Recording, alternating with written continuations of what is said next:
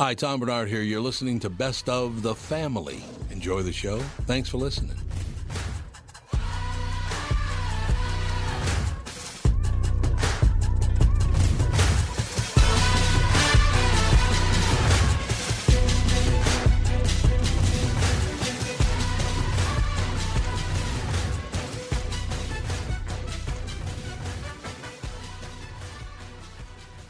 Michael Bryant, Bradshaw and Bryant. So what's the latest? Well, the latest is we're representing people who are injured through no fault of their own. People come to us. We talk to them about what their rights are. We talk to them about things that, adjusters would call them up and ask them about. And we represent people in order to get them justice for the injured.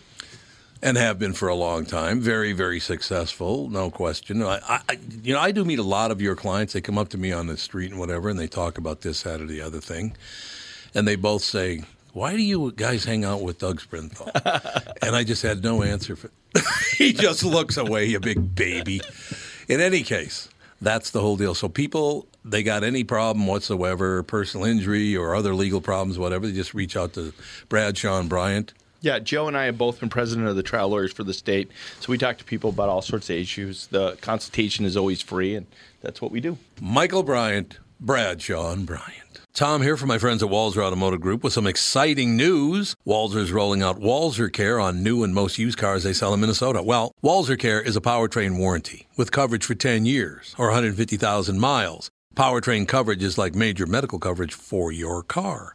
Engines, transmissions, all the really expensive stuff is covered. In addition, Walzer Care includes 24-hour roadside assistance. Lock your keys in your car, run out of gas, you have a flat tire. Guess what? Walzer has your back. The best thing about Walzer Care, it's free with purchase. That's right, I said free. So, if you're shopping for a new or used Subaru, Honda, Nissan, Mazda, Toyota, Buick, GMC, Chrysler, Jeep, Dodge, Ram, Hyundai, or Chevrolet, see my friends at Walzer and get Walzer Care for free.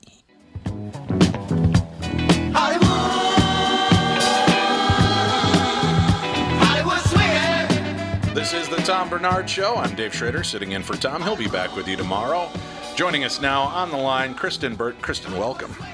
Hi, how are you? I'm doing good. How about yourself? I'm great, thank you. Really busy, but good. Well, that's good news, right? Yeah, it is good news. I was on the set last night of Dancing with the Stars with all the athletes, so it was a late night, but it was a good night. How is that shaping up? I mean, is this, you think this is going to be a pretty special season because of all the celebrity athletes they brought on? See, I think it's cool because I like the theme aspect of it because athletes have a tendency to do very well on Dancing with the Stars, but sort of overshadowing all of this is the fact that ABC cut their season down from 10 weeks to 4 weeks, cut the budget, and really only gave them 2, 4, 6, 7 hours in total over these 4 weeks because of American Idol. And we know how American Idol is going. So it's a little bit bittersweet, I think, for everybody.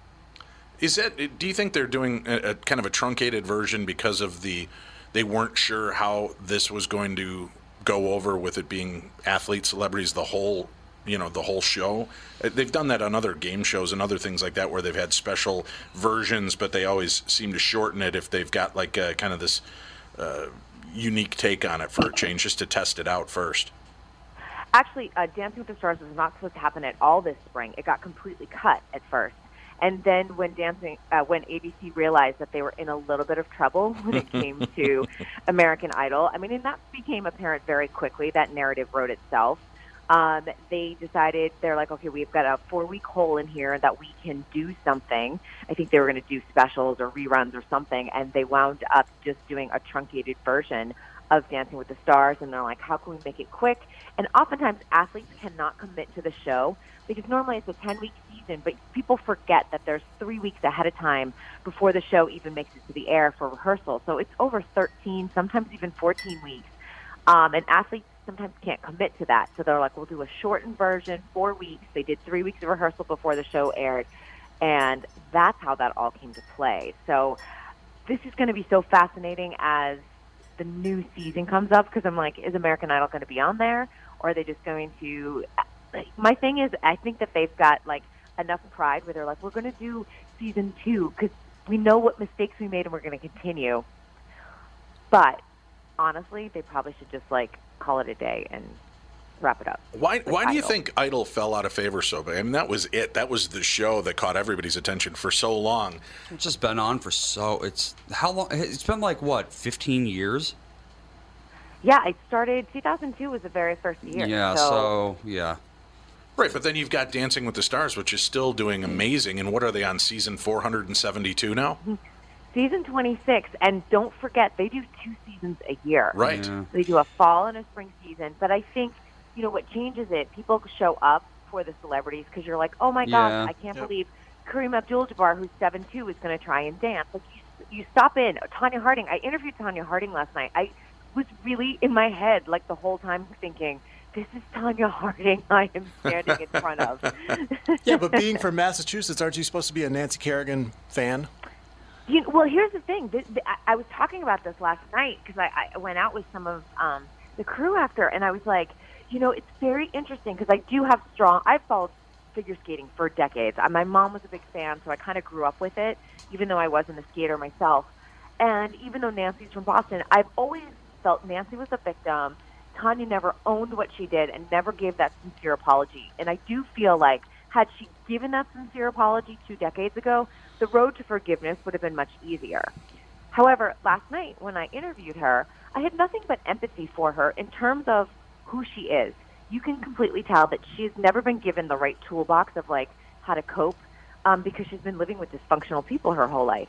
So she's completely a people pleaser and an extreme one, where she wants you to like her, and she'll do anything that it takes to get you to like her. And she really wants to be there. She really wants to rewrite her story. And I'm hoping that maybe this is the path that helps her get there. I don't know. But, a part of me does think that she does owe Nancy like that one sincere apology, probably not on camera, just to say, I've grown up. This is what I've learned, and I'm really sorry. You don't think that, her big comeback was celebrity boxing against Paula Jones? That's kind of amazing, isn't it? Yeah. That actually kind of launched. Amazing that happened. That launched a career for her. She did boxing for quite a few years after that. Yes, she did. And, she was someone that, needed to make money. She's completely banned from figure skating for life. She cannot perform. She can coach, but she can't coach anyone that is sanctioned by the USA Figure Skating League. So it's just one of those things that it's really, really hard for her to make a living. And, I don't know what she's going to do post Dancing with the Stars, but she's putting her all into it, and that's all you can ask for a contestant. But I still, even interviewing her, I'm like, I feel empathy for you in this moment.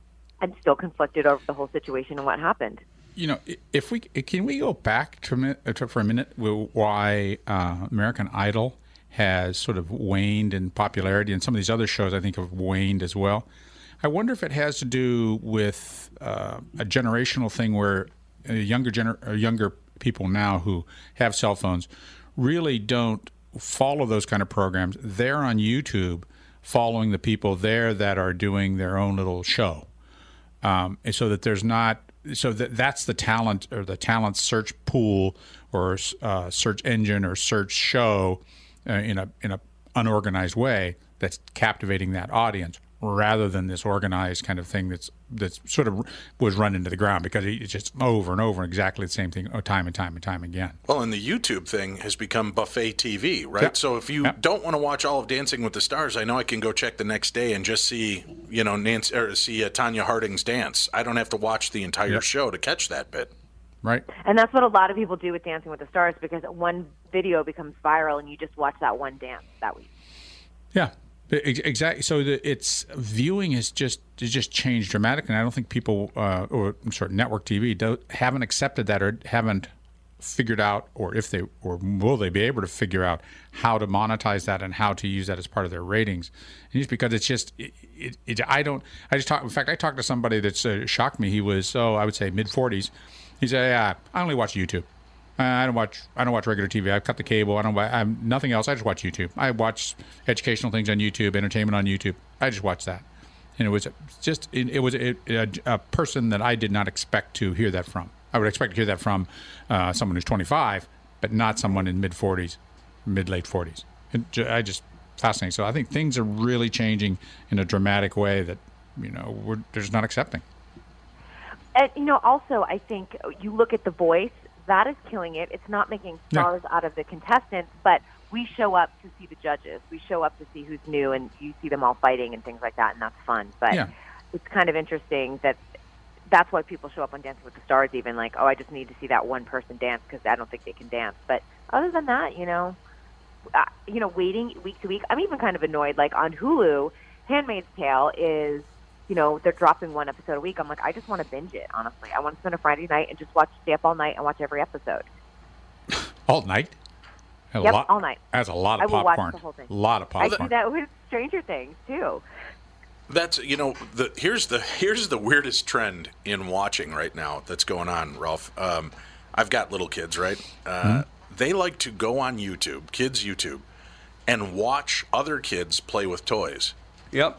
Toy channels are huge. So they don't want to play with toys. I can't get them to focus on, hey, look, Dad got your Godzilla toys. Oh, yeah. Hey, Dad, look at this. And then they pull up a video of a kid playing with a Godzilla toy, taking it out of the package, talking about the toy, playing with it, and they will be transfixed for 20 minutes watching somebody else play with a toy. I don't know what's going on in the world with entertainment. What's going on in the world with entertainment is that people find that relaxing. Yeah. And that's exactly what I've seen on the Cooking Channel and on the Food Network.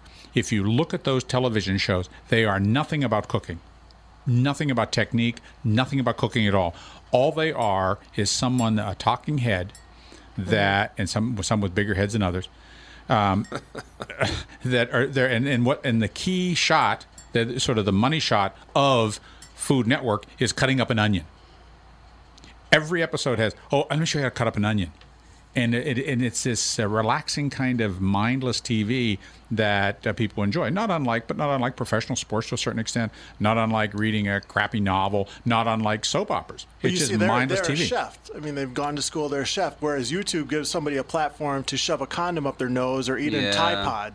I mean, just some random person. Yeah. And it is kind of obnoxious how someone can make $10,000 for doing something everyone else does, except they're the lucky one who happened to get, Well, some of the channels I get, some of the people are extremely entertaining. They're good at what they do. They're funny. They're charming characters that you can watch on YouTube, and they do these 10-minute vignettes. I dig that. That's funny. Yeah. But it's the watching kids color or watching kids play with toys. And sometimes, Ralph, it's not even kids. It's my one son is addicted to this guy. They never show the guy, but he talks like this. And today I got the new Transformer toys, and we'll see what these ones do. And he's opening up the packages and folding them out, and my kids are transfixed. It's insane. Well, Kristen, what mindless TV do you watch? Or are you always working? If I need to, there are days, honestly, that I need to come home and kind of decompress, and I want to watch something completely mindless. I will turn on Bravo TV, and some of those ridiculous reality shows, I don't even sit there and focus in on them. I'll move around the house, but I just need something mindless banter, like a Vanderpump Rules, which is trash TV, or Southern Charm, and it makes me laugh because I'm these people are absurd, and what are they selling their souls to? But at the same time, I'm I don't have to listen to heavy politics. I don't have to listen to the latest entertainment news because that's my job, and I listen to it all day long. I am so glad you did not say the Kardashians. I do not watch the Kardashians. Good, I can't even handle that as mindless TV, honestly. Yeah, it's really not pleasant. So Christian, I picture you. You're in your workout, not a workout clothes. In what do you call it? Sweats. Sweatshirt, sweatpants. Yoga pants. Yeah, yoga pants. You got maybe yoga sandals on, walking around the house, mouth breathing while you're listening to this. You got your mouth open, doing one thing or another. You're watching, you got your mouth open. You're just sort of, your eyes, then you sit down for a minute and your eyes glaze over and you're just thinking of something else. I don't know if that says something about Kristen or about you, Ralph. Right? Or my brain cells, one drops out on the couch. You have to clean them up after. But my husband will walk by and he'll be like, "What are you watching?" And I'll be like, "I don't really know." And he's like, "Well, what's the plot?" I'm like, "I don't know. I haven't really been that focused on it, you know?" and there's a basic human need for that entertainment. Yeah, truly, and every person needs that to a certain extent. My wife and I watch these YouTube videos about these narrowboats on the canal system, and there's one called "Cruising the Cut," and it's just a fascinating kind of production. Guys, he's a producer. He used to work for one of the radio stations or TV stations there, and he just does a wonderful job of these things. And it's nothing more than him sort of cruising along in the canals. He'll fix an engine. It's just absolutely. It's just like the cooking shows. There's no real, substantive content in it, but it's a great thing to watch for mindless TV. You sit there, eat pizza with your mouth open or popcorn, and and the pieces of popcorn are falling out on your lap because you got your mouth open. See, this sounds like there was a game. Andy, you're a gamer. Do you remember Animal Crossing at all? Yep. See, my kids would play this game, Animal Crossing.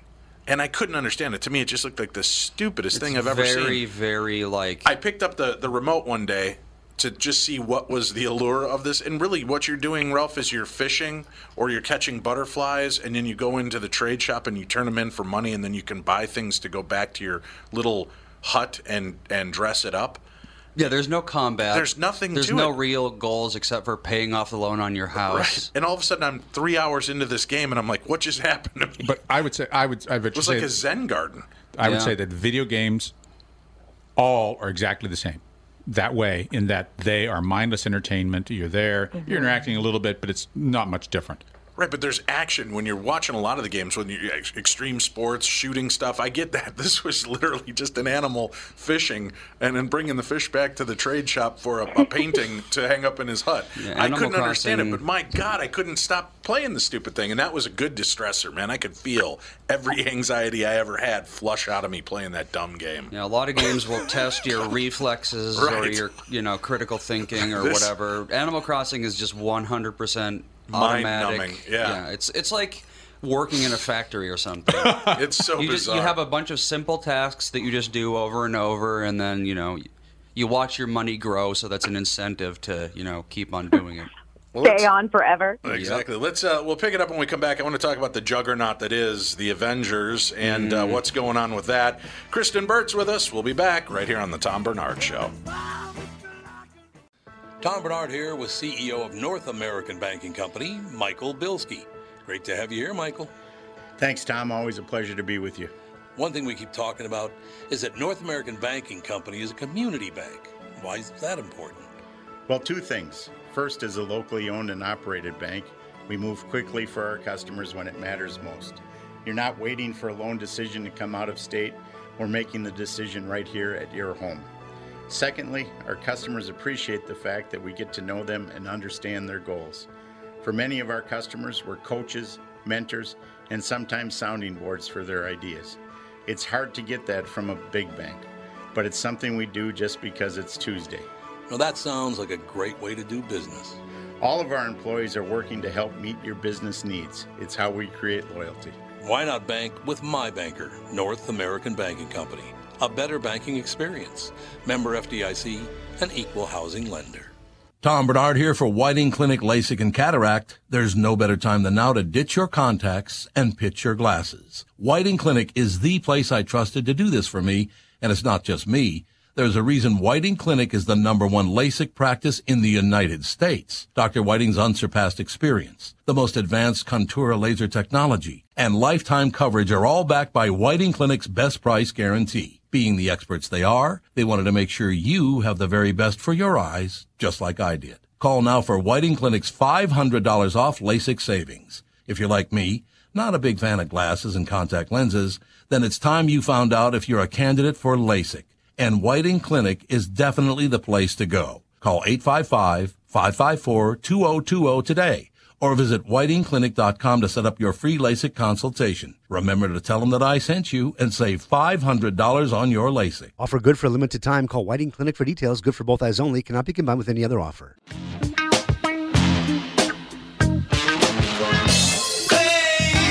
We're back on the Tom Bernard Show. Kristen Burt calling in from Hollyweird.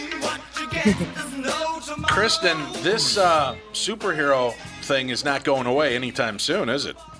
It is not. And, it's amazing to me because I do have superhero fatigue. I'm going to be super honest. And it's one of those things that the general audience, though, will go and see it. And they're totally fine. And they'll go and see the reboots of this once they start. So on some point, they'll start all over again. We all know that.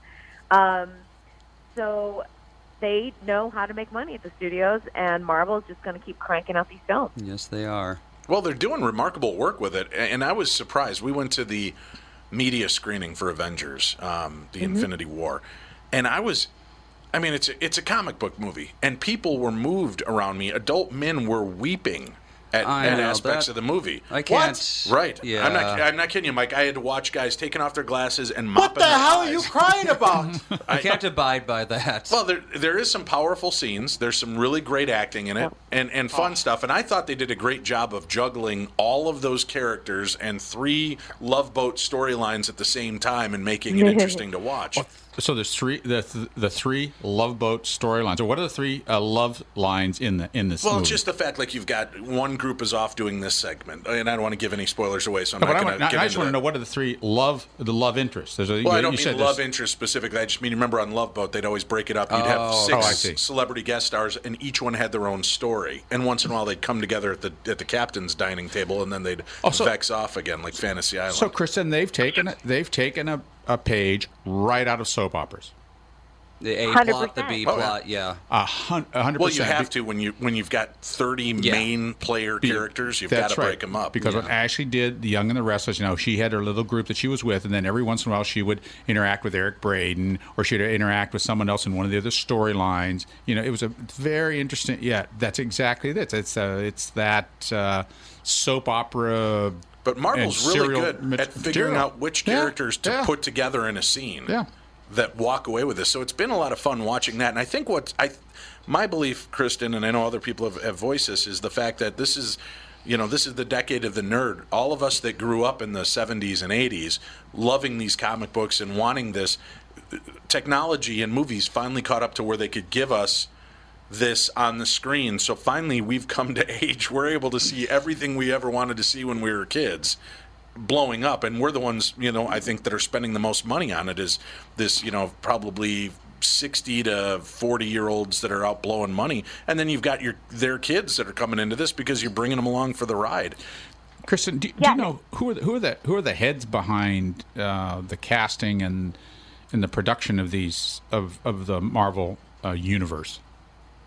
How do you pronounce Kevin's last name? Is Kevin Feig or something like that? Yeah. Feig. Yeah, it was it's Feig. So he is kind of the mastermind behind all of this and really organizing who's going to be what superhero, how big their contract is. There is a very specific Marvel contract, and how many movies you're expected to do, and how many offshoots of your particular character.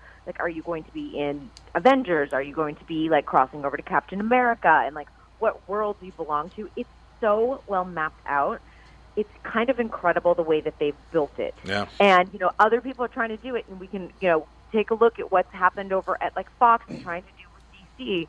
It's kind of a mess. Warner Brothers, it's just no one can do it as well. I think the anomaly has really just been Wonder Woman. Other than that, trying to do Justice League doesn't even compare to Avengers. Does Stan Lee have any the fact that he created most of these characters? Is that unifying influence? Is he involved with that? He's not doing great right now. No, he's in a mess right now. I mean, we're talking. There's been a major Hollywood Reporter cover about him with elder abuse, surrounding himself with horrible people. His daughter, who's in her 60s, spending all of his money. Yeah. And this all started to fall apart once his wife passed away a few years. Was it last year? Yeah, I think it was a year ago. Yeah, and he's 90-some, but I think he's got some sort of dementia and can't take care of himself anymore. No, he's not that, but he's still doing Comic-Cons. He's out there. Yeah, he's still out there meeting and greeting. He happens, and I think that's great. As a matter of fact, I think they said he's already filmed cameos for the next 5 movies. Jesus. Just so that they can keep him in the loop. But yeah, Ralph, he's kind of the tying factor. I mean, he's kind of the grandfather of Marvel Comics and most of these characters. Whether he fully created them, he had a hand in actually seeing most of these characters come to life. He co-created Spider-Man, the Hulk, Fantastic Four, Daredevil, Black Panther, everybody, the X-Men. Yeah. Just about every major character came off of Stan Lee. Mm-hmm. And it's cool that they've kept him in this kind of executive producer bit and given him a chance to make a cameo in every movie and feel like he's got a stamp on it. So, that's been fun to watch too. But man, it just doesn't. You think something's going to wane, and it doesn't. They just keep hitting. I think probably the weakest link in the Marvel armor right now has been the Doctor Strange movie. Oh, and see, that was one of my favorites. Right, but you just don't hear the hubbub about that you do about every other movie that's come out. And I would see, for me, I would say Ant-Man was like the weak link. It was, absolutely. Yeah, I have a little bit of criticism of Doctor Strange, because when I watched it, I don't like the idea of having the Doctor who is a jerk and is so condescending, and that's the cool new thing, though. But that's the way he was to begin with in the comic books. No, as a physician, I'm like, oh man, that's like the worst part of physicians. But is he actually a doctor? Yeah, he was like a neurosurgeon or something like that, and then he had an accident or something that happened and it crippled his hands. That's why he became the. Well, he got the ring from the. Oh yeah, he had to go over to India or whatever, and learned all these deals. But that movie was interesting, but it didn't have the same charm. See, I loved Ant-Man. I love the way that they make each one of these little characters kind of their own pocket universe, in the sense that they're all part of the Marvel Cinematic Universe. Right, but Ant-Man to me was a caper movie. It was like Ocean's 11. And then you've got the war movie with Captain America. Yeah. Then you've kind of got the spy thriller with Captain America, the Winter Soldier. And then you've got the fun, upbeat, Spider-Man Homecoming. And it's just I think it's really neat that they give them their own little world, and then they're able to tie them in together where they actually seem to make sense in this bizarre tapestry. Christian, I hear you rummaging around. Are you looking for your pocket protector and and the tape to put on your glasses? No, I'm not. I'm sitting. That's so weird. I'm sitting right here on the couch. I'm not doing anything. I know you're weird. No, I'm teasing you. I'm saying we're in the middle of a boy nerd out session. We're nerding out. I was like, oh, it's a joke. I'm like, what? No, I was like, I'm sitting here filing my nails. But it's big in the entertainment world. Well, I found some stats. Well, you know what? This is actually a good little transition, just because we're talking Doctor Strange. Benedict Cumberbatch has a great new series. It's a limited series on Showtime called Patrick Melrose, and it is so darn good. Did you guys ever read the book? No. It's a series of 5 books, actually, by Edward St. Aubin, and it is his life, but he creates another character for it. But it's about a guy who had a very abusive childhood, then moved to New York for a bit and went through a horrific heroin addiction. And it follows his whole thing into getting sober and everything else. It's over 5 books, so each episode represents a book. But I'm going to tell you this, and you're going to be like, what? It's a black comedy. So you have these horrific things that happen, but there's a lot of comedy. There's a lot of physical comedy, too, that make you laugh out loud in the most uncomfortable situations. And the perfect person to play that is Benedict Cumberbatch, because he knows how to play that, odd, cerebral, kind of weird guy. And I saw it the other day. It's amazing. And what's it called? It's called Patrick Melrose. It'll be on Showtime. It premieres May 12th. All right, I'll have to check that out. Yeah, he's a pretty remarkable actor. His role as Sherlock was amazing. Did you ever take advantage of watching that when it was available? Yeah. He's unbelievable, and that was a great, series as well. And I think, here's the thing: they're pushing him big time for Emmys, because I saw it at a primetime Emmys for your consideration event, and I think that this is going to be one of those, like Handmaid's Tale or like Big Little Lies, that kind of sweeps in, comes in on that limited series category and nails it. Yeah, I'll have to check that one out. Yeah, he's been pretty remarkable. What else is going on in the world of entertainment news, Kristen? Oh my gosh! I think the Cosby thing last week was probably one of the biggest things to just sort of wrap up. I mean, how many years did we start on that? 3 years ago, honestly. And I think that's something that Hollywood's still trying to wrap its brain around of exactly what happened, because so many people were like, I don't believe these women. There were over 50 women, and obviously it's a conviction with one single person. But they did allow a lot of the testimony from other women who had been victimized by him. And it was interesting to hear the jurors say it was the Quaaludes that really gave him the conviction, because he joked about it on his comedy albums, he joked about it in his stand-up comedy act, and he admitted to it in a deposition. And they were like, that was the tipping point for them. Wow. He would drug the women to have sex with them. And now you've got what do you make of this? Seth Rogen has come out in an interview and said that he'd be happy to do more movies with James Franco, even with all the controversy that's going on in Franco's life. Yeah, this is this weird time where you're like, how are we supporting the Me Too movement if you're totally fine with working with James Franco? James has really been in hiding pretty much since then. We haven't seen that much of him, and he's always been weird. We've talked about it on the show, and I was telling Tom, I was like, go back to 2000, I want to say 13. I think it was 13. I had an interview with him, and he stared at my boobs the whole time. Like, he's always completely inappropriate. I wonder if he's learned his lesson. We haven't seen anything from him. He hasn't really come out with an interview to say, I did these things or anything else. So, using an acting school as sort of your dating pool and also abusing some of your students, not that cool. If it was at an elementary school or junior high or high school, Right, I agree on that, but again, I think media is kind of putting Seth Rogen in the crosshairs of an uncomfortable situation. Do you do you kind of go against one of your oldest and best friends and say, no, I'd never work with him again? You want the redemptive clause. You want to make him feel like he's got a chance if he makes this thing right to come back. What I think the best thing is, and it's Matt Damon learned this lesson, don't comment on it. I just feel like I don't feel comfortable right now at this moment talking about it, and just let it go. Because Matt Damon started getting himself into more and more hot water talking about the Me Too movement and Harvey Weinstein, and you're you're missing the point. And it's probably the same thing with Seth. Just don't comment on it. There's a point where they can't come back from that and do what they did before. Right. And so Harvey Weinstein can go and he could go be an accountant. He could go and he could do something else. But to come back in the same industry, I think that you've burnt that bridge. And there's a certain, if you make one mistake and you say, you come onto one woman, that's one thing. But we have this chronicity of behavior and abuse and power, pushing and that sort of stuff. When you have that, you can't be in that industry anymore. You can't do that anymore. Go drive a garbage truck. Go to make cabinets. Go be a accountant. Do something. You have to do something else. And I don't think you can be redeemed, but you can't do that same thing. There are consequences for that. And people can forgive you. Tanya Harding. Tanya Harding can't do figure skating anymore. Yeah, there you go. That's exactly it. She builds decks or something now. Is she a carpenter? Yeah, she is. She's like some sort of carpenter or something. All work is honorable. So, and it's you can't in this the Me Too movement is so important. Yet there's so many people who are have been ostracized and have been convicted without a trial.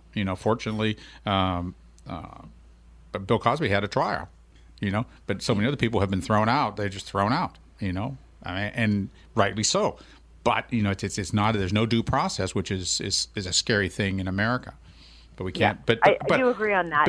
And I also think that, I hope that women, moving forward, if you have been a victim of something, let's start going. Let's take those steps of telling authorities and seeing what you can do and take those steps instead of just blasting it on Twitter. I mean, and I think I've said this before in terms of if nobody's listening to you, the cops don't listen to you, lawyers don't listen to you, nobody will listen to you. Okay, maybe then you turn to social media, but I think that even to make your case look as strong as possible in this era, try to go to the authorities or someone of authority that can help you out. See, and I follow what you're saying, and we're up against a break. We'll talk about when we come back the idea that if you've gone to authorities, you've gone to the law, you've gone to your prosecutors, and nobody wants to step up, then maybe you take it to social media. To me, that becomes even more dangerous, because at what point, if everybody else that is in the know of the law has said there's nothing here, does it still allow you to go out and besmirch somebody in the kangaroo court of public opinion by telling people this happened, even though there's not enough proof that anybody in the legal system will help? We'll talk about that when we return on the Tom Bernard Show. Tom here for Sabre Plumbing, Heating, and Air Conditioning. Right now, Sabre and Bryant are teaming up to offer 0% financing for 36 months when you buy a new Bryant furnace. This is the perfect time to replace your old furnace with a new trouble-free, energy-efficient furnace from Sabre. And when you buy Bryant equipment, you're getting one of the most trusted names in the industry. This 0% offer is available for a limited time. Call Sabre Plumbing, Heating, and Air Conditioning to find out more, and please tell them that Tom sent you. Sabre and Bryant, whatever it takes. Northern Metal Fab, right off the interstate in Baldwin, Wisconsin, is a custom job shop specializing in large-scale projects. Northern Metal Fab is now hiring for all positions, including welders, painters, and inspectors, to provide quality craftsmanship to their customers. Northern Metal Fab is growing, and their growth is your opportunity. Northern Metal Fab offers competitive pay, excellent benefits, and more. Apply online today at nmfinc.com. That's nmfinc.com. Northern Metal Fab is an equal opportunity employer. If I were a carpenter, you were a lady, would you marry me anyway? This is the Tom Bernard Show. Tom will be back with you tomorrow. Filling in, I'm Dave Schrader. We were talking about the kangaroo court. Mike, you were saying something during the break. We were talking about how people are quick to judge by nothing more than social media blasts. What was the story you were referring to? No, there's a local place over on West 7th right by the X, Tom Reed's. It's a good hockey place. People go there before the Wild games, and they had the two Wild games, the playoff games recently, and there was a guy in there who was accused on Facebook of stealing memorabilia. Because when you go in there, they just have wall-to-wall, hockey stuff. And the guy was accused, and they went on Facebook and named him and contacted his boss and, just named him publicly, even though he's a private citizen. And it turns out the guy had been in the restaurant a year before. He wasn't even there on the night in question, and they just blasted him. Yeah, that's a class action lawsuit. Well, not like a reverse class action lawsuit. Basically, anyone who tweeted that should have to pay up, I think. Yeah. Named in that suit. Yeah, exactly. So it's social media mob mentality, or social media justice, social media. I hate the word lynching, or hanging, or if you're in some countries, stoning. Mm. Well, I like how people are always so oh, I can't believe how barbaric we used to be. We used to, lynch people without any proof or any trial, and then they go on social media and do basically the exact same thing. Except it's just, instead of lynching, it's trying as hard as they can to ruin someone's life, just based on hearsay. It's you're not any better than people used to be. Well, this is, and with the celebrities, Kristen, do you think any of the celebrities that have been publicly named and shamed at this point might be taking a beating over nothing? I mean, has there been any of the cases that seem to not hold water? But the one that's really interesting to me, and I don't know enough about it, but we do know that NBC News has had a tremendous amount of scrutiny over their department and their HR department and how they've handled sexual harassment in the past. The recent news of Tom Brokaw, the woman came out and she was like, I don't want anything out of this. I don't want money. I don't want a settlement or anything else. I just want other people to know. She told her story to Variety. Washington Post covered it as well.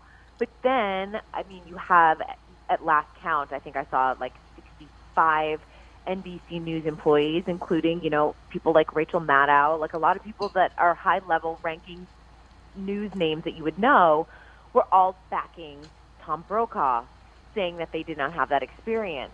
And I just worry sometimes, are you sitting there saying that this woman didn't experience this? Are you saying that she's lying? Then, you know what I mean? But obviously you have had great experiences with Tom Brokaw and you want to support him. So it's a fine line that we're all walking on both sides of it.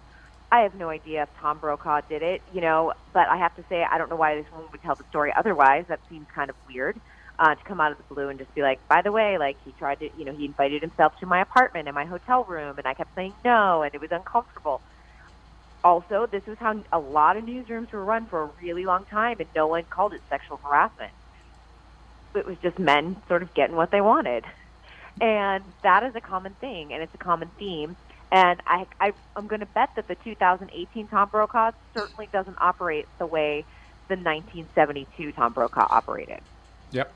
Yeah, there's a lot to that. But you were saying you don't know why somebody would say that.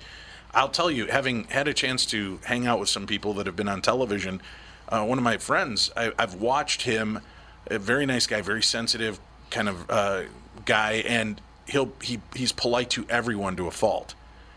And then I've watched women explode in public places because he's talking to another woman, and they're like, "You talked to me for an hour. I thought you were interested in me. You're just a womanizer." And I've watched this unfold repeatedly. It's sometimes how people perceive what they think is going on as opposed to the reality of it. And in Tom Brokaw's case, it's only one case. Yeah, and not to mention there's always mental illness. There's people on YouTube who claim that the FBI kidnapped and castrated them. It's like, why are they saying that? Because they're crazy, that's why.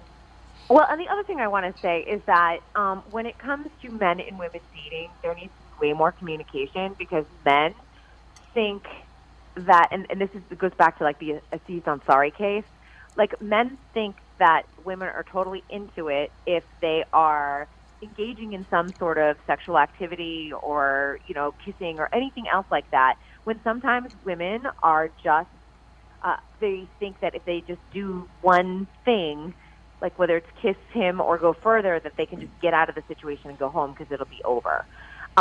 So there is clearly a lack of verbal communication. There's a lack of reading physical body signs and physical body language that is happening with men and women dating. And that's what I really think happened with the Aziz Ansari. The girl felt really unable to really communicate, that she was very uncomfortable with what was happening. And she was just doing things to then sort of let the evening end so she could go home. And he's thinking, great, here she is, like, we're making out, the date's going a little bit further, this is awesome. Let's see if we can move this a little bit further along to maybe I can, get her into bed. I don't know. And so there is a lot of communication that I think needs to happen. And that can also happen in a dating situation or in a work situation where someone might be pushing themselves a little bit too much, where you have to be like, I have to put the boundary up. And, like, literally, if you have to say that, say it. It's funny, though. People are sometimes so clueless, so lack of common sense. It reminds me, as you're talking about that, one of the most bizarre dates I ever had. I was set up on a blind date. My friend had said, "Oh, you should meet this gal," and I met her at a restaurant here in Minneapolis called The Good Earth. And I show up to this restaurant, and she walks up to me, and she goes, "Dave?" And she's got this quizzical look. I go, "Yeah." And the first thing out of her mouth is, "God, you're a lot more bald than I thought you'd be." Oh. And I thought, okay. How bald? Right. I mean, is it like a scale from 1 to 10? I don't know. Yeah, I didn't know there was a scale on bald. And if you hit, I don't know, if I'm at bald level 8, that's not dateable. 7.5 is still good. I wasn't sure. So we go in, and that first, but I was like, okay, people say dumb things, and maybe they're trying to be witty or whatever. We sit down, and we're eating, and this is a very progressive, hippy-dippy kind of restaurant and everything. And this couple walks in, an interracial couple. And they're sitting down and they're talking and holding hands. And we're having an awkward, okay, first date kind of conversation when suddenly she turns and in a normal conversational tone goes, "Oh, my God, I'm going to puke if that N-word kisses her." Oh, my God. And oh my God. It was like one of those surreal Larry David kind of moments where I just looked around. I'm like, did this just happen? And I go, what? And then, again, in same conversational tone like we're having right now, not like I can't believe this is going on. She goes, "It's like those homos over there. I can barely eat. I'm so sick by this." I feel like she was, trying to get you out of there. Right, and that was my thought. Okay, this has got to be. So I politely finish my meal, and I go, "All right, take care. Have a good night." And she's like, "Well, what do you mean? I thought we were going to a movie." And I said, "Well, you've kind of... throughout the meal, you've put me down. You've been obnoxious and rude to the people in the booths around us." And her whole concept was, "Well, I thought we were getting along." And I was like, "Well, no. I just was trying to be polite and get through this meal so I could go home." And then she's like, "Well, I was really looking forward to getting out tonight, and I've got a babysitter, and I don't usually get out." And all of a sudden, I'm like, I feel my guilt strings being plucked, and I'm like, "All right. Okay, I want to see the movie anyway. Let's go to the movie." To which then she turns to me and goes, "Well, since you're giving in on that, maybe you'll get lucky tonight." And then I got in my car. I said, "I'll meet you over there." We got in our cars. She went over, and I drove home. And I was like, would too. That's the perception of, sometimes you think, like Andy, "Oh, she's obviously wanting out of this date." No, she was just mental. Yeah, clearly she was. And there was no boundaries in what whatever she wanted to say was the important thing of the night. And I think that maybe it's these words are sticking in my throat, Kristen. They're sticking in my throat. I think that men will do that more frequently than women. Right. And that men get into their testosterone storm or whatever, and whatever a woman does or doesn't do, that's yes. And I think maybe it's difficult for women to be forceful and say just say I'm out of here now. And that may be part of that whole situation is it's just a different communication style, and no one wants to be confrontational or no one wants to have an acrimonious ending to an evening because that's uncomfortable and it's stressful for someone. And you get over it, but it's difficult. And like the comedian Gary Shandling, he goes, "I'm just not good at picking up signals. I need a woman out there with like those cones waving in an airplane, letting me know it's time to land." And but that's the exact kind of thing that's going on. People just. You're right, Rolf. They don't want confrontation. They figure, and you brought it up earlier, Kristen, with the idea of, well, if I kiss him and, make out, maybe we can just end the night, and that'll be where it goes. But to the guy, that was like, oh, this is going well. She obviously wants me here. There may be a little too much alcohol involved. What? Because, yeah, really. Like, on a first date, I've had plenty of first dates, but I will not drink on the first date. I mean, if she wants to, that's fine. I get it. But I've been called out for not drinking on a date, and I'd be like, well, it's the first date, and I want to get to know you, and I want to be sober. Because I've seen it go the other way, where like a date will be tipping him back, and I'm like, uh-oh, I got to get out of here. I worked at a college bar in Winona, Max's, and I was the bouncer, and the owners took me aside, and they go, listen, you're going to have a lot of beautiful women throw themselves at you at the end of the night. Do not do it. And I'm like, what are you talking about? I'm like, I'm 21 years old. Why wouldn't I? And they're like, no. This is the answer you give them. And it was a stock answer. And it worked, but it was so funny. I'd always tell them, I'd tell them, hey, you know what? I'm really flattered that you feel this way, and I got to go home after work tonight. But if you feel this way when you're sober tomorrow, feel free to stop by and I'll buy you a drink. And I think I had 3 out of 500 that hit on me at the bar at closing time come back.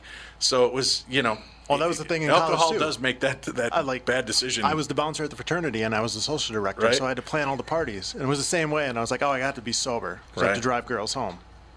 And, Oh, and then you're the caring guy who's taking them home, Mike. You're so sweet and cute and funny. Yeah, with that. And Kristen sees right through that. She said, what a slippery come on. You would see right through that. Oh, I can see this.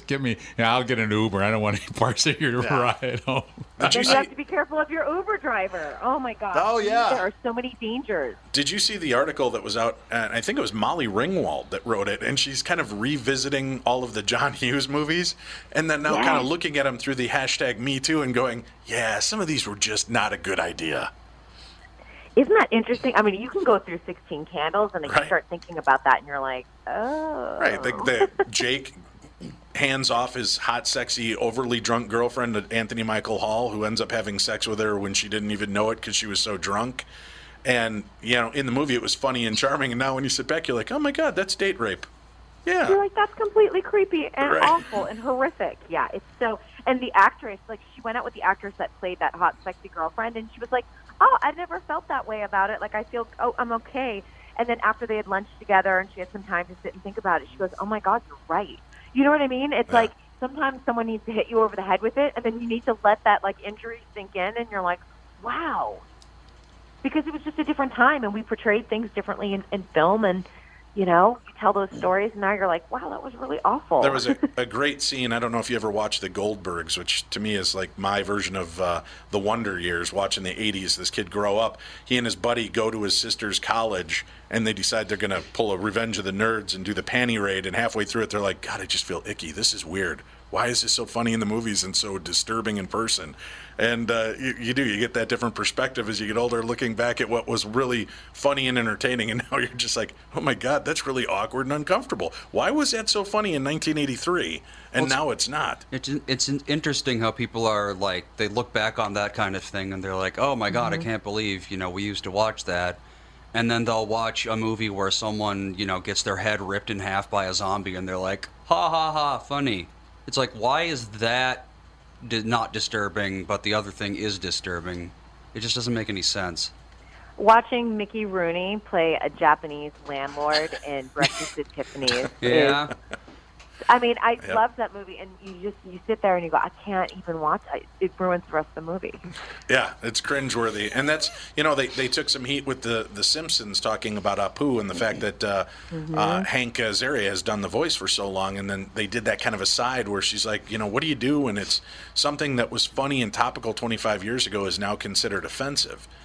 And, it's already part of that culture and part of that show that's got such a deeply embedded root system. And to Hank Azaria's credit and defense, he stepped up and said, you know what, I'm okay to be replaced. And I get that now, and I follow it. And, my intention was never to hurt. My intention was always to be a positive influence. So I guess there are some celebrities that are seeing the way.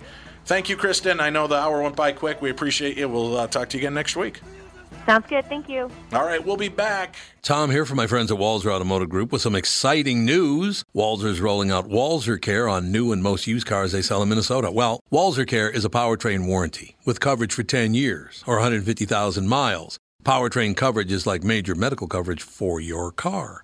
Engines, transmissions, all the really expensive stuff is covered. In addition, Walzer Care includes 24-hour roadside assistance, lock your keys in your car, run out of gas, you have a flat tire. Guess what? Walzer has your back. The best thing about Walzer Care? It's free with purchase. That's right, I said free. So, if you're shopping for a new or used Subaru, Honda, Nissan, Mazda, Toyota, Buick, GMC, Chrysler, Jeep, Dodge, Ram, Hyundai, or Chevrolet, see my friends at Walzer and get Walzer Care for free. Michael Bryant, Bradshaw and Bryant. So what's the latest? Well, the latest is we're representing people who are injured through no fault of their own.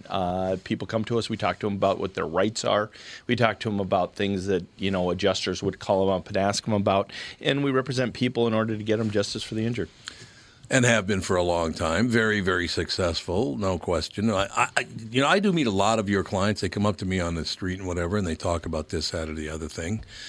And they both say, why do you guys hang out with Doug Sprinthal? And I just had no answer for it. He just looks away, you big baby. In any case, that's the whole deal. So people, they got any problem whatsoever, personal injury or other legal problems, whatever, they just reach out to Bradshaw and Bryant. Yeah, Joe and I have both been president of the trial lawyers for the state, so we talk to people about all sorts of issues. The consultation is always free, and that's what we do. Michael Bryant, Bradshaw and Bryant.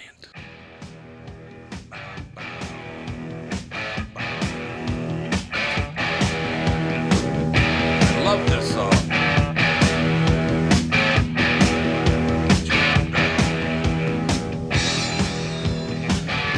We are back, ladies and gentlemen. Tom Bernard Show. A U.S. serviceman has become the world's first man to ever receive a full penis and scrotum transplant. I'm surprised it's taken so long. I mean, it's not like the most complex thing in the world. No, it isn't. So I was going to ask Ralph if he had heard about this or not. No, but the wiener and scrotum. They'll try to put everything back on. But I wonder, do they do this the testicles as well? Yeah, it says scrotum, full penis and scrotum. Well, wait, no, not the testicles. So not the testes. Well, then why even bother with the scrotum part? Well, what they'll do is they'll have the sack there. Oh, they can put artificial. Yeah. Don't turn your nose up and fake. A lot of guys run around with a fake testicle or two. Yeah, and they're it gives you the sense of being whole. No different than a woman having breast enlargement. Why didn't they just stick with the baby elephant trunk? Oh, that's a terrible story. It's a great joke. What are you talking about? You ever heard that one, Andy? No. So a guy's on his motorcycle, gets in an accident. He's in the hospital. He wakes up, and the doctor says, I got some really bad news for you, man. We had to cut off your penis and your testicles. Had to cut everything off. He said, but the timing might be okay because we've just learned how to transplant a baby elephant's trunk to your lower region. Guy goes, oh, God, thank God. He goes, well, it's shown a great deal of promise, so we'll see what happens. So the guy gets the baby elephant trunk in the place of his penis. A few months later, he decides it's time to go out on a first date. So he goes through Tinder or Match.com or whatever. They go out for a date. Right in the middle of the date, he can feel the baby elephant trunk unzipping his fly from the inside. And the trunk reaches up on the table, grabs a bun, and disappears beneath the table again. And the woman goes, "My God, that was unbelievable. That's really impressive. Can you do that again?" The guy said, "Yeah, only problem is I don't know if I can get another bun up my ass." Come on!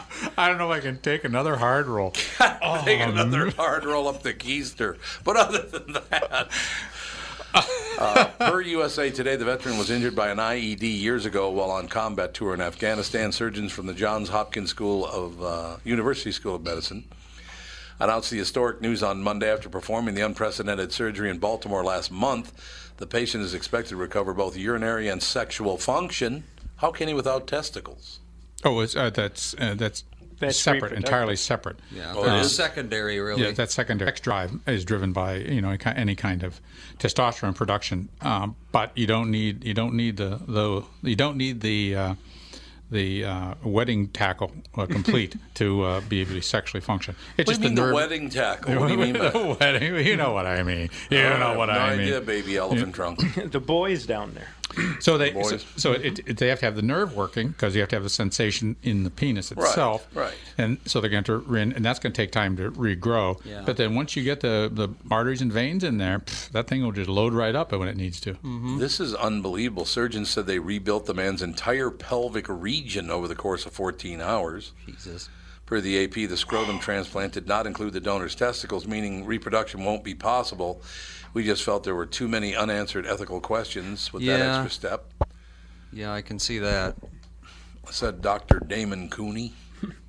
3 other successful penis transplants have been reported, 2 in South Africa and 1 in 2016 at Massachusetts General Hospital. Those transplants involved only the penis, not extensive surrounding tissue, that made this transplant much more complex. The entire pelvic region. Yikes. The entire pelvic region. Hopkins is screening additional veterans to see if they're good candidates for this type of reconstructive transplant. The Hopkins patient received an extra experimental step, an infusion of bone marrow from his donor that research suggests may help a recipient's immune system better tolerate a transplant. I'm surprised they haven't thought of that before. I mean, that's, where lymphocytes come from and everything. So yeah, but this whole thing about graft versus host disease, I mean, you dump that in there. I guess graft versus host and bone marrow, and you're kind of dead. Yeah, so that's a rough business. Yeah. So, yeah, but they're trying. As physicians and as medicine learns how to manipulate the immune system more and more, you can see more and more of these things because if they can manipulate it, then they can ameliorate the graft versus host disease and that sort of stuff. Well, so that's good. Yeah. There's nothing but good news here. In any case, surgeons said that it is enabling the veteran to take one anti-rejection drug instead of several. Cool. That's because of the bone marrow. Yeah. In a statement from Hopkins, the patient was quoted as saying, "When I first woke up, I felt finally more normal." I would think you'd feel horrible after your entire pelvic region is reconstructed, but yeah, but having started out with nothing there, he probably had a super pubic tube. He was like, well, he probably didn't have any feeling in the region at all at first. Man, if they rebuilt his pelvis, part of his pelvis, yeah. Man, that's a big deal. Oh, what a project! How many 14 hours? 14. That's a lot of surgery. That's a lot of surgery. A lot of blood. Yeah, that's a messy place. Indeed. It is all true. So yeah, a lot of surgery is still pretty medieval. Yeah, because we don't know a whole lot about It's the only nerves we can grow are non-peripheral nerves. No, the peripheral nerves can regenerate. Peripheral nerves, given the right, but still, it's very imperfect, and it's not. Because sometimes they'll grow into the wrong nerve, and then at that point you're just kind of screwed. That's right. The axons can only grow in certain areas. Yeah, I don't understand why we can't just make basically a wire that connects 2 nerves. Can't we just make an artificial axon? No, too complex. Way more complex than just electrical current. So see, Andy, you got to go to medical school. Yeah, when are you going to medical school, Andy? Get you to go to medical school. You're halfway there already. Well, I mean, I know the electrical signal goes along the myelin sheath, but we know how to insert stem cells that become myelin. Well, that's Mike and JB and I are just going to go home. I have no idea what the hell you guys are talking about. No, Andy, why don't you go to medical school? Too hard. Too hard? You already know it all. Too much work. Yeah, get off your ass and go to medical school. I'll go to Dr. nighttime Andy. medical school. Dr. Panda. That's what we'll call you. If I had to wake up at 6 a.m. for a year, I'd probably die. You could go to night I'd school. literally just die. I don't think they have... You don't get up at 6 a.m. to medical school. For residency, though? Well, that's a little bit of a crabgrass Yeah. on the lawn of being a physician, granted, but... Yeah. Yeah, Residency but how is the long main is that? reason. Well, it depends. It's a minimum of 3 years, up to 6, 7, 8. Well, get off your Sounds ass. pretty Let's bad. go. You need to become a doctor. A U.S. appeals court on Monday favored humans over animals in a novel copyright lawsuit filed over a series of entertaining selfies taken by a monkey with a toothy grin. U.S. copyright law does not allow lawsuits that seek to give animals the rights to photographs of their original work. They're animals! And it's a selfie. How much could it be worth? The Ninth U.S. Circuit. Oh, it's the Ninth U.S. Circuit Court of Appeals. Do they bring every goofy case Yep. to the Ninth? Yeah. They goes do. to the Every 9th. goofy case is at the Ninth U.S. Circuit Court of Appeals. Copyright infringement can only be claimed on behalf of humans, the court said. Per the AP, the unanimous 3-judge panel upheld a lower court ruling that dismissed the lawsuit by the People for Ethical Treatment of Animals. Oh, it's PETA. Yeah, it's PETA. Like I said, every goofy case goes to the Ninth. Against a photographer whose camera was used by a crested macaque to... don't be giggling over there, JB. Grow up, for Christ's sake. Show some maturity. It's where you put the emphasis when you said the word emphasis. When you said the word Macaque. It is pronounced macaque. It is pronounced macaque. Unfortunately. It is. The spelling. Hey, it's not spelled that way. Yeah, it's Macaque. Macaque. Macaque. There you go. To take the photos in 2011, PETA's 2015 suit against David Slater sought financial control of the photographs, including a now famous selfie of the monkey grinning for the benefit of the animal named Naruto. Jeff Kerr, general counsel for PETA, said the group was reviewing the opinion and had not decided yet whether it would appeal. Naruto should be considered the author and copyright owner, and he shouldn't be treated any differently from any other creator simply because he happens to be not human. I have to sneeze. Oh, man. Why am I sneezing? What will they ever think? Thank you. What will they ever think of? It's just Think of unbelievable. next. I mean, it's just to extend, the difference between humans and animals, and where do you just got to draw the line. Just draw the line. It's black, white. I'm sorry, green, gray. Yeah, green, gray. Let's not go with black and white. That's been used already. Hey, speaking of that, was some black woman arrested at Waffle House? Is that a new case now? was there? What?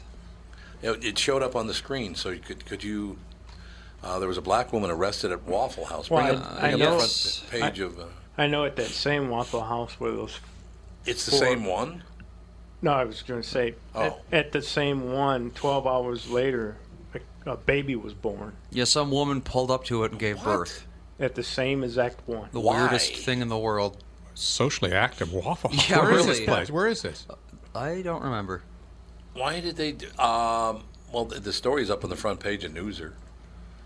I saw it on there, so I don't know. Beep. Is that it? Mm-hmm. An Alabama police department said Monday that 3 white police officers who threw a black woman onto the floor of a Waffle House during an arrest on Sunday threatened to break her arm, placed a hand on her throat, and exposed her breasts. What? Well, she could have just had a tube top on. I haven't seen the video. Okay, now here's the bad news, JB. An Alabama police department said Monday that 3 white police officers who threw a black woman onto the floor of a Waffle House during an arrest on Sunday threatened to break her arm, placed a hand on her throat, and exposed her breasts had acted appropriately. Jesus, what do you have to do? The officers from the Saraland Police Department were sharply criticized after a cell phone video of the confrontation was posted on Facebook with some calling them racist and overly aggressive. The footage starts with one of the officers standing over the woman, Chiquisha Clemens. I'm Chiquisha Banana and I'm here to stay. It's I've never seen this. Chikesia. Chiquisha? Chiquisha? The funniest thing happened last night. I was watching the Washington Capitals versus the Columbus Blue Jackets, and this guy scored for the Capitals, and his first name is Devante. Devontae scoring a goal? Devontae Pelly Smith. Wait a minute, Devontae scoring a goal. It's like Devontae. Well, you know. And yes, he's a brother. He is a brother. Devontae scores. I like it. Devontae scoring. Well, there's a lot of black players in the NHL. Yeah, there's probably about 35 in the league now. No, yeah. Absolutely. Out of, what's the total? Well, there's 31 teams, and there's, about 26 guys on a team. So let's go 1,530. Right. So, it's, you know. What? 28 times... 2%? Yeah, 28 times 30, that's only 840. 28 times... Oh, times 30? 30 teams, 28 players per team. Is that what you said? Is that what it 31 teams. 30. Well, so yeah, 860. So 35 out of 860. That's not quite 1%, but wait, no, it is. It's 4%. It's 4%. Yeah. Well, look at that. See, and Devontae's leading the pack. No, he's not. He's not one of the better ones, but it was just his first name stuck out to me. I'm just telling you this, by the way. I didn't bring it up at the beginning of the show, but for now, for the foreseeable future, on this show or the KQ Morning Show, you cannot say the words "the" and "twins" together. Okay. I don't want to hear it. I don't want to hear their name. Is it because they got swept this weekend by the worst team in baseball? By the worst team in baseball. They got swept by the worst team in baseball. Their pitching is horrible. I mean, their pitching is just dreadful. Other than Barrios does a pretty good job, but he got shelled a little bit himself. It's so bad it's driving Mike to New York. Well, he's always been a Yankee fan. He's always been a turncoat. But seriously, the Twins, I don't want to hear the Wild. I don't want to hear. Although, Leopold did the right thing. Yeah, he gas piped him. He gas piped him. It was time. Hey, I gave you all the money in the world, paid all these players all the money in the world. I gave you 9 years, and you brought back nothing. Well, so it's time to go. Well, in the NHL, it's the last league where you would see this for the most part.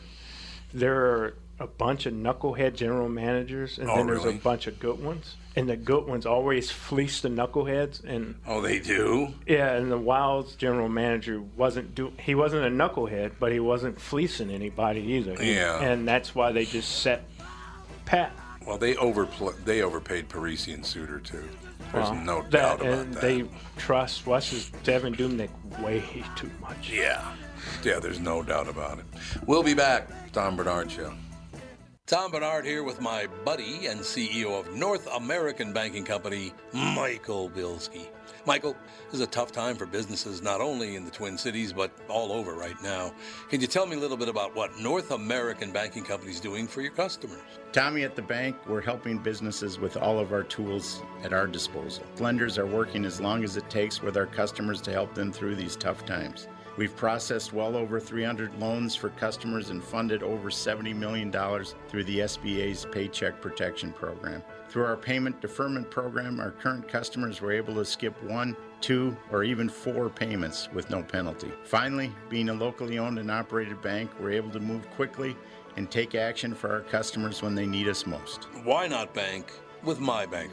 God, I can't tell you how great it is working with Bilski. Did you record that, Andy? Could you send that to me? North American Banking Company, a better banking experience. Member FDIC, an equal housing lender. Tom Bernard here for Whiting Clinic LASIK and Cataract. There's no better time than now to ditch your contacts and pitch your glasses. Whiting Clinic is the place I trusted to do this for me, and it's not just me.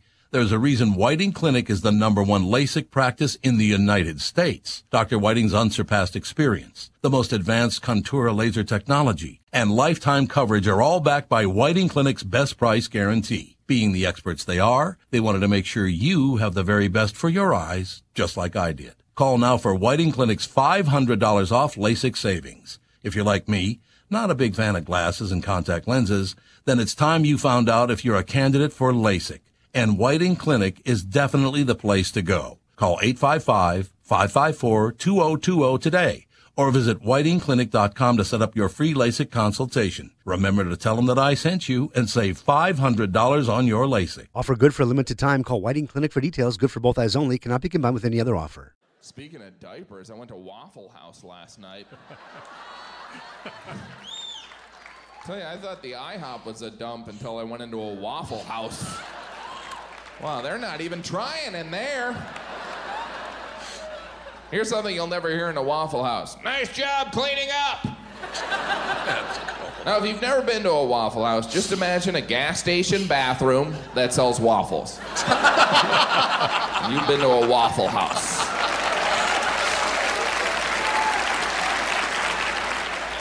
I love Waffle House. You know what? I have never been to a Waffle House. I don't even know. Do they even have them here? No, We no, don't in the That's South. it's a southern. Well, that'll be why. You've never been to a Waffle House? No. Really? No, how could I have been? Hey, but IHOP here? Yeah, they Yeah, have. yeah. Yeah, I think they do. And Panakuchen House. Panakuchen. That's something you won't see in the South. Panakuchen House? No, you're not going to see that in the South. No. But Remember Dennis Miller's joke about IHOP, International House of Pancake? I don't know if you've noticed, you got these places called IHOP. It's International House of Pancakes. So basically they named them that so everyone would know these shitholes are everywhere. I wonder why pancake houses have such a bad reputation for cleanliness. I don't know. I was told, by the way, by a chef, a very high-tone chef, don't ever order waffles in a restaurant because they cannot properly clean the griddle, the waffle griddle. Yeah, waffle griddles are very difficult to They're clean. very hard to clean, and therefore that's the first thing that attracts your cockroaches. Yeah. Great. That's great news. Wonderful. Well, you think that guy that shot those 4 or 6 people, his dad should be Yes, because held liable his too? dad gave him his guns back. Right. What are you doing? This guy was, he went to a pool and exposed himself to a bunch of kids. Yep. He was Threatened people with a gun. Threatened people with a gun, then he killed, 4 or 5 people. No, the threatening people was before. It's a separate it was incident. before, yeah. So yeah, he should have been not having any guns. Well, that's the thing.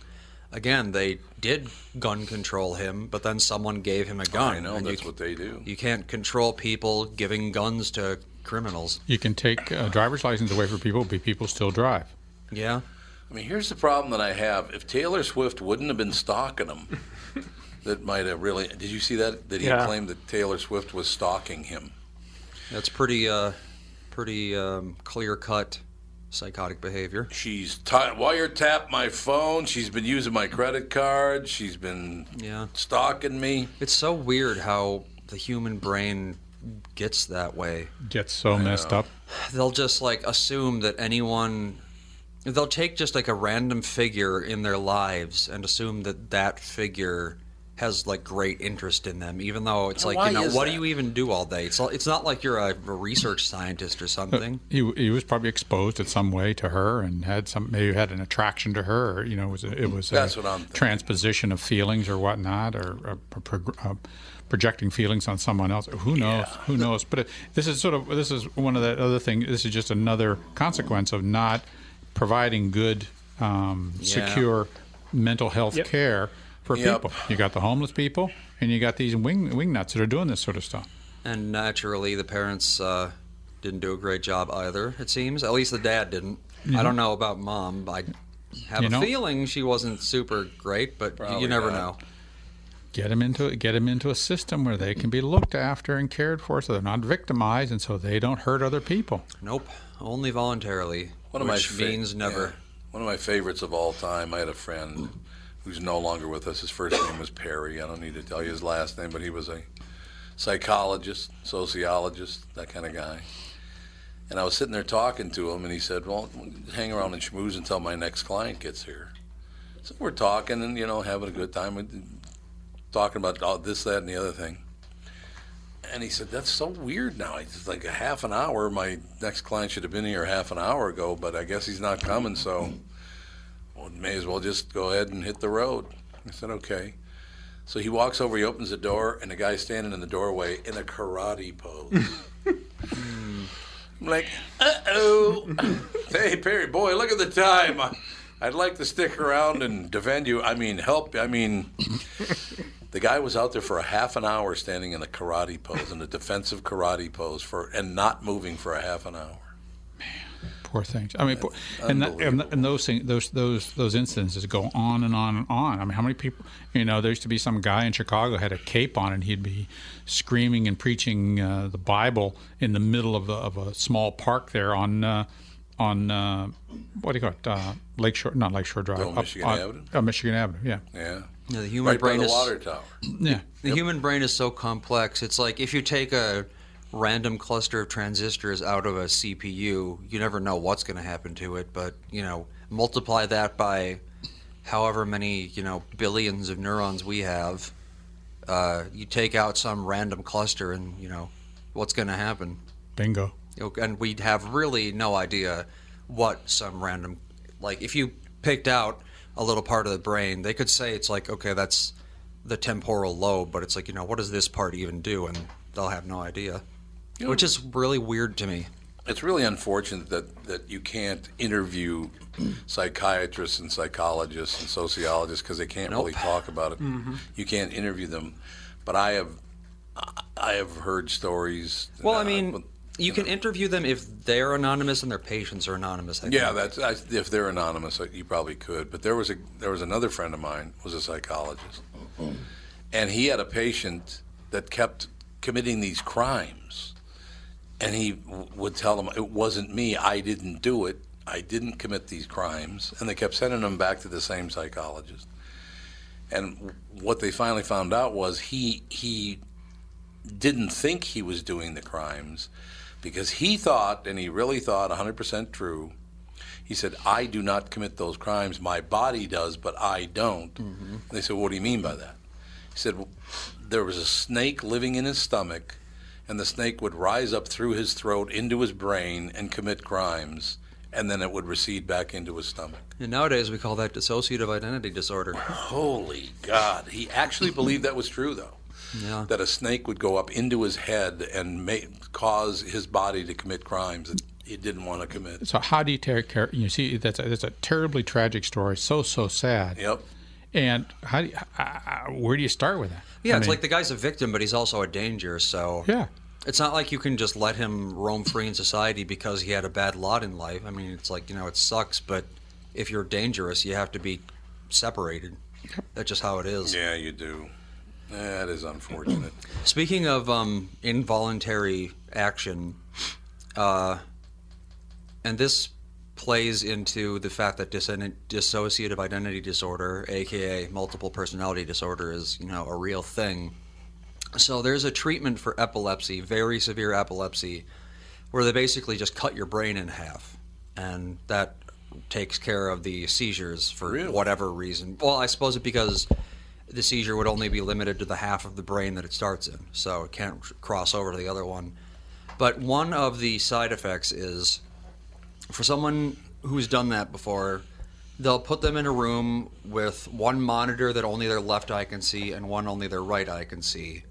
And they'll show something on the right and say, "Tell me what you see." And they'll say, "I can't tell you what I see. I don't see anything."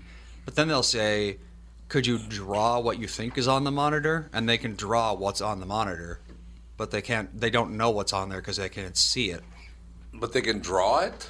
Yep. Yeah. So because half of your brain is it processes like the kind of visual stuff like that, but the other half processes language, so there's no communication. So you can see it, but you can't say what it is, but you still have that mental image in your head. Yeah, you're not visually seeing it, but it's being processed as some sort of a graphic image, so you can draw it. Very bizarre. Yeah, well, that's depressing as hell.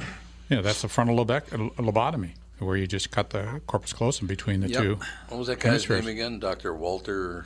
That's something different. What? The corpus callosotomy is like, it's still a thing that they do. Yeah, but it's rare, but well, that's what they do when you say you're dividing the brain. That's what you're doing. Yeah, that's the communication. But you're thinking of the ice pick lobotomy guy. The ice pick lobotomy. It's a bit different. What's his name? Dr. Walter Clemens or something like that. Yeah, they don't. What the hell was his name again? I don't think they do those anymore. Take an ice pick and just hammer it in there with a little hammer, right in there. That felt good, I bet. Up underneath, up above the eye. Antonio Moniz. No, that's not the guy.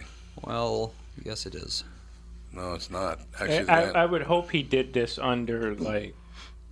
Anesthesia? No. No, I'm talking about with, like, when they go to inject my ankle. Sterilely? Yeah. It's kind of hard. No, I'm talking about... But they... like numb it? Imaging. No, there's no. No, this was in the 40s. Oh, okay. Yeah, no imaging. They would literally just go into the brain, destroy, however much they felt like, and go, well, let's hope this works. Yeah, that was James Watts was a neurosurgeon who was partnered with a guy named Walter Freeman. Walter Freeman, that's who I was thinking of. They became... Walter Freeman, yep.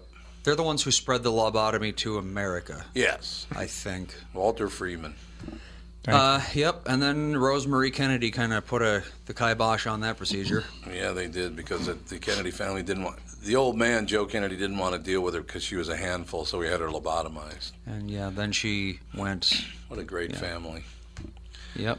What a barn burner of a family they are. No question about it.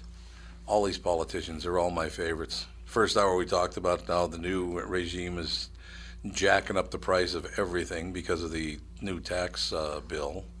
And now this hour we're talking about some other politicians that turned on their own family. But other than that, they're really good people, all of them.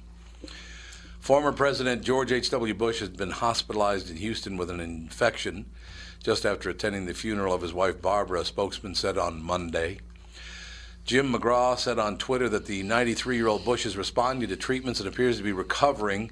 He was admitted Sunday morning to Houston Methodist Hospital after an infection spread to his blood, McGraw said. McGraw wouldn't elaborate Monday night on the specifics of Bush's condition, saying additional updates would be issued as events warrant, but he said the 41st president was eager to get well so he can get to his summer home in Kennebunkport, Maine. I kind of doubt it. He's the most goal-oriented person on this planet, McGraw said. If your wife dies and then you get really, really ill, that usually means you've given up on life.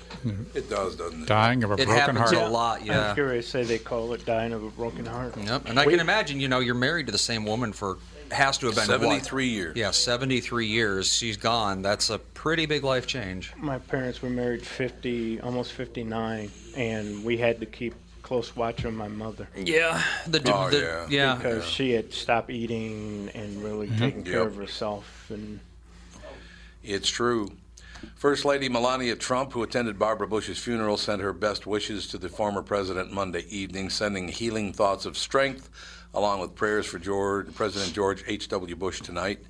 Melania Trump tweeted, Barbara Bush was laid to rest on Saturday in a ceremony also attended by former presidents Bill Clinton, Barack Obama, George W. Bush, and their wives. She was not... Where the hell was Jimmy Carter? Isn't he dead? No, Jimmy's only about 96, isn't he? Yeah. Oh, well then...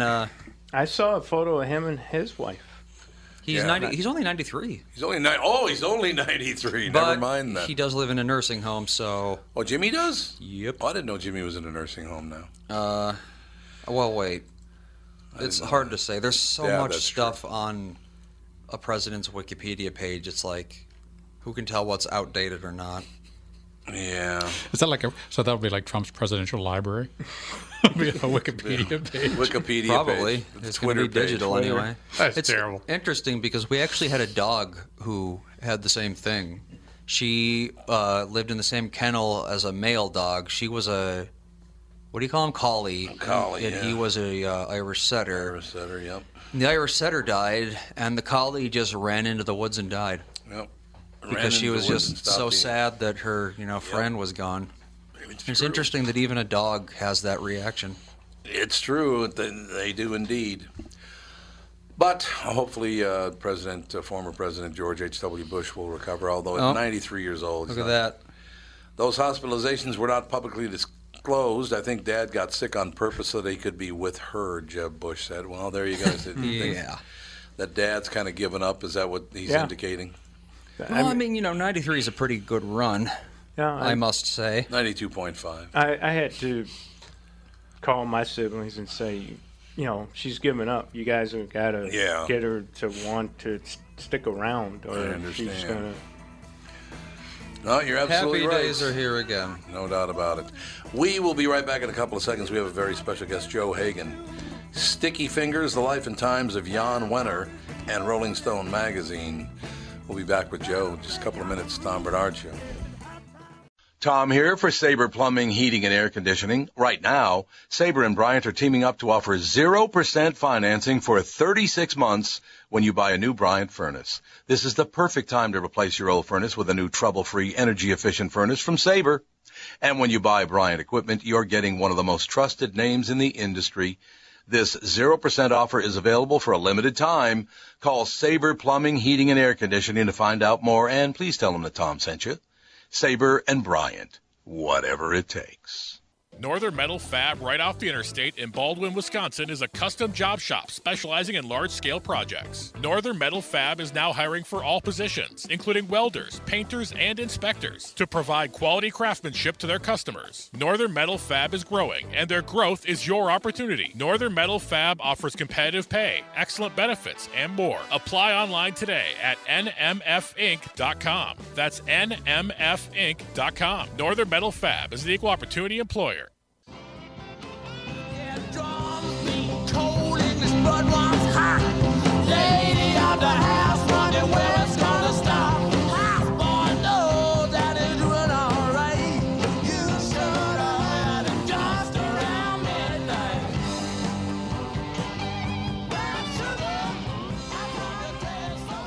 Ladies and gentlemen, we're back. Tom Bernard Show, our very special guest, Joe Hagan. How you doing, Joe? I'm doing great. How you doing? I am doing very, very well. I just have been reading some of the comments on the back cover of your book, Sticky Fingers, The Life and Times of Jan Wenner and Rolling Stone magazine. And I just saw what Paul McCartney said. Jan is very good friends with Bono, but you can see it. I think it's a little bit obvious. When I saw that, I thought, they're going to get a great review, whether it's great or not. That's fantastic. There you have it. There you have it. God, you got everybody's quote on this one. Wenner thinks like a water moccasin. Hunter S. Thompson, what a fucking editor. He's crazy, but he's got a dream. So I can't really tell, Joe. Did people like Jan Wenner or not? I can't tell. It's a mixed bag. It's a mixed bag out there.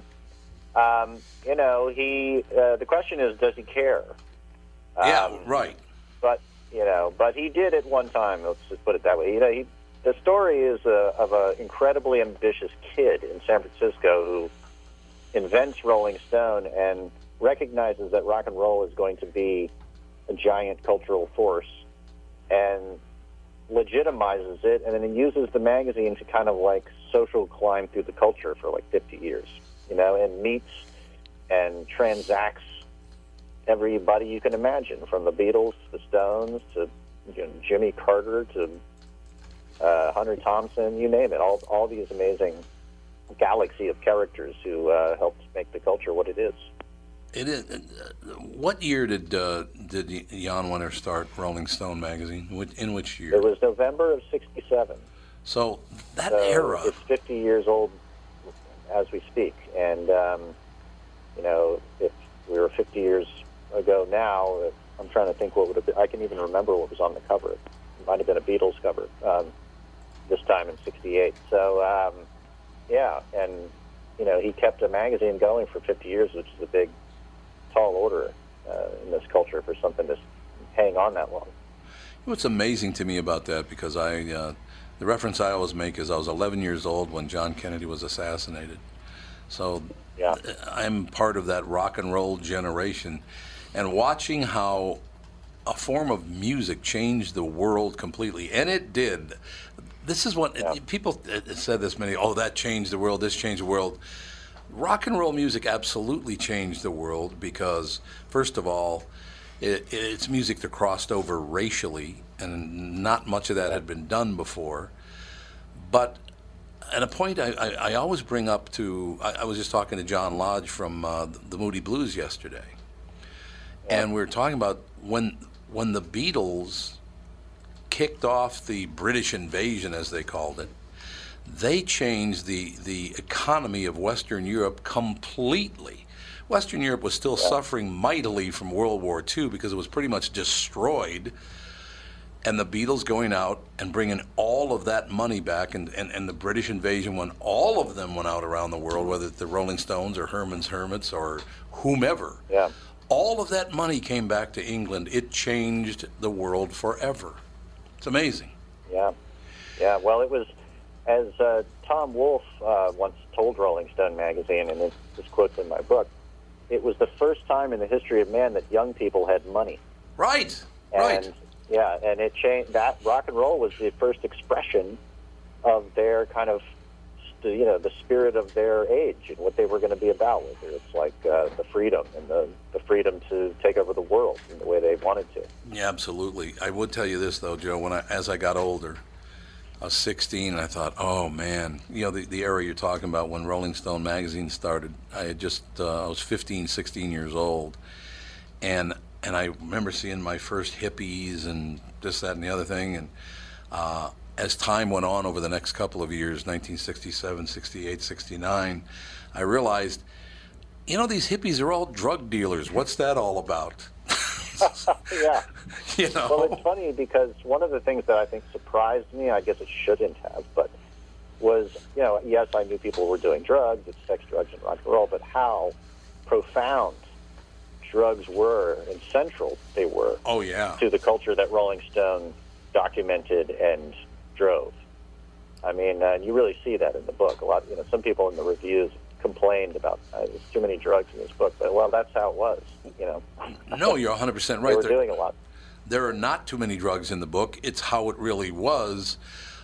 When you look at that era again, how music had changed in the 60s, the fact that all of our heroes were being gunned down, whether it be John F. Kennedy or Martin Luther King Jr., or you go on and on, Bobby Kennedy and several people, there was a lot of anger, a lot of death. As a matter of fact, right now, the anger in America reminds me of the mid-'60s and the late 60s, because everybody was very, very angry at one another, and if you didn't agree with me, you were my enemy. But what happened was Rolling Stone magazine, was the Harvard Lampoon because of Doug Kinney and Henry. It became the National Lampoon. Then Lorne Michaels stepped up and kind of took their idea and brought it to television. Saturday Night Live started up a couple of years later. I mean, that era, and I guess the magazines, because people were picking up magazines back then, whether it be the National Lampoon or Rolling Stone or whatever, it did change everything. I mean, I remember going from issue to issue, just waiting to see the next Rolling Stone or waiting to see the next National Lampoon and the ideas that they would have come up with. It changed everything in that one period. Yeah. Well, listen, Rolling Stone was like a kind of like biweekly chronicle of the rock and roll generation, kind of formulating its worldview, and then you get to watch that worldview slowly take over the world in real time. I mean, if you read my book, you get up to the Jimmy Carter running against Ford in '76. Rolling Stone was right in the middle of that election. Yeah. They helped throw the campaign party at the convention in New York City in the summer of '76. I mean, they were very integral in part of it, and it's because Jimmy Carter smartly wanted to tap the youth vote, right? And so Jan turned Rolling Stone into kind of a youth lobby that was supporting, at the time, Democratic candidates. That same year, he sends John Dean, famously of the Watergate scandal, to go cover the Republican National Convention. I mean, it was like he was really at the center of things, and that was exciting because if you were whatever age you were, you're interested in, Led Zeppelin or whatever, but you can also get this. It's like it's bigger than just rock. It was. It absolutely was. And it was worldwide. It wasn't just the United States. I mean, there was a lot of focus in the United States, but it was worldwide.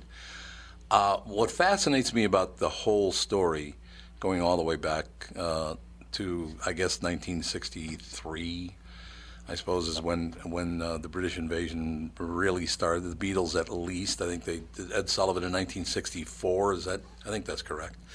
Yeah, right. But when I look back, Nirvana is probably the last iteration of what rock and roll became, and not a whole lot new has happened since Nirvana.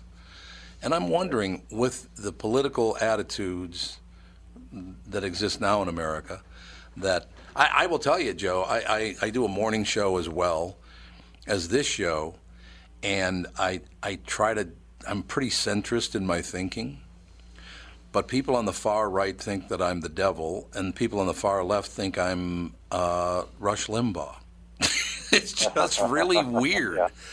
It's odd that they have to, because the show is pretty popular and all that. Whatever the situation is there, but will there be a new form of music that will express all of this anger the way it did in the 1960s and then carry on from there? Will music change because of this, or can it change, or is something else going to have to happen? Well, I don't think music is the vehicle for the youth expression of politics anymore. Right. I mean, the thing that was unique about that era was the music, yes, but it was also the medium.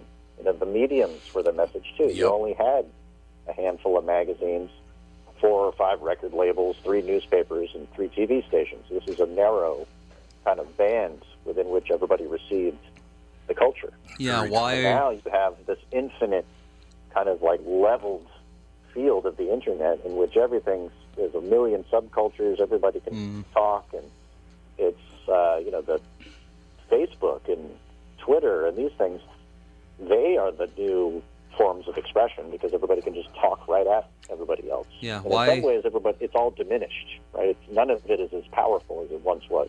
So there's no concentrated kind of like art form that is, connecting people that way anymore. And rock and roll certainly has lost its traction a long time ago.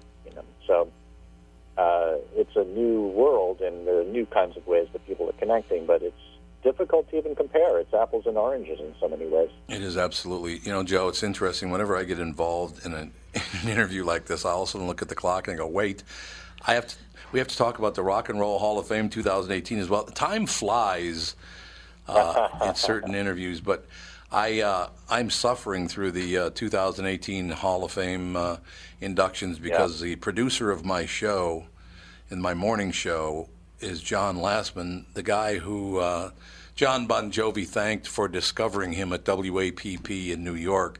So I've had to put up with that for about a week now. It's like, oh my God, I'm never going to hear the end of it. It's just one of those deals. What did you think about the induction? Well, I was kind of fascinated with it for a couple of reasons. One, in my book, Jan Wenner says that he doesn't think Bon Jovi, was worthy of the Rock and Roll Hall of Fame and didn't think that he meant anything to rock history. And, of course, this created a big furor. As everybody knows, Bon Jovi, he outed Jan as the one who was keeping him out of the Rolling Stone. Out of the Rock and Roll Hall of Fame. Yeah. And so these guys had a tiff going on. And so for him to finally get in was, for some people, a sign that, that Jan Wenner doesn't have the influence that he once did, and I think that's true. I think the Rock and Roll Hall of Fame is undergoing some transformation now and has to kind of reconsider what it's about, who should be in, and they've tried to diversify their nominating committee. And so there's been some alterations there. Then you had Nina Simone coming in, who's not really rock and roll, although you could say that her rebel spirit is very rock and roll. But she, last year Public Enemy was inducted, so they're having to broaden out what they mean, what the definition of rock and roll is, and it's probably necessary because they got too conservative and narrow for so long that I think it wasn't as interesting to people. Why do you think they're having to reinvent themselves a little bit for a post Jan Wenner Rock and Roll Hall of Fame? Why do you think it took the Moody Blues so long to get into the Hall of Fame? Well, they're definitely sort of one of these groups that Jan and Rolling Stone and the critical apparatus probably didn't like. Yeah. And the nominating committee was very much reflecting Jan Wenner's worldview. You had John Landau and Dave Marsh and these sort of ex-Rolling Stone rock critics who were doing the nominating. They all thought very much alike in many ways. You had, Robbie Robertson. It's like a little bit of a little mafia, Yeah. And they had their way of looking at it, and the Moody Blues didn't, fit into the inner circle of what they thought was the best. And I think after a while, though, they run out of people to induct in the rock and roll category, especially from the 60s and 70s. And it's probably has something, in some cases you learn in my book, there's actually personal beefs that went on between some of these people. Sure. In the case of the Moody Blues, I just think there was a bias against them from the critical world that comes out of Rolling Stone magazine. Yeah, I think you're absolutely right about that. And I think that's just how the world is. I had talked about, people's view of me personally in this market. People just have their biases and they don't want to hear anything different. It's just how it is. So things take a while. Yeah. Ladies and gentlemen, the 2018 Rock and Roll Hall of Fame, we're talking Bon Jovi, The Cars, Dire Straits, Moody Blues, Nina Simone. And we want to thank Joe Hagan, our special guest, Sticky Fingers. If you have not read the book, you need to read the book, The Life and Times of Jan Wenner and Rolling Stone magazine. All of these people did change the world, whether you wanted them to or not. They just did. Joe, thanks for your time today, sir. Great talking to you. I've enjoyed it. Thanks a lot. That's going to do it. We'll talk to you on Monday with the family.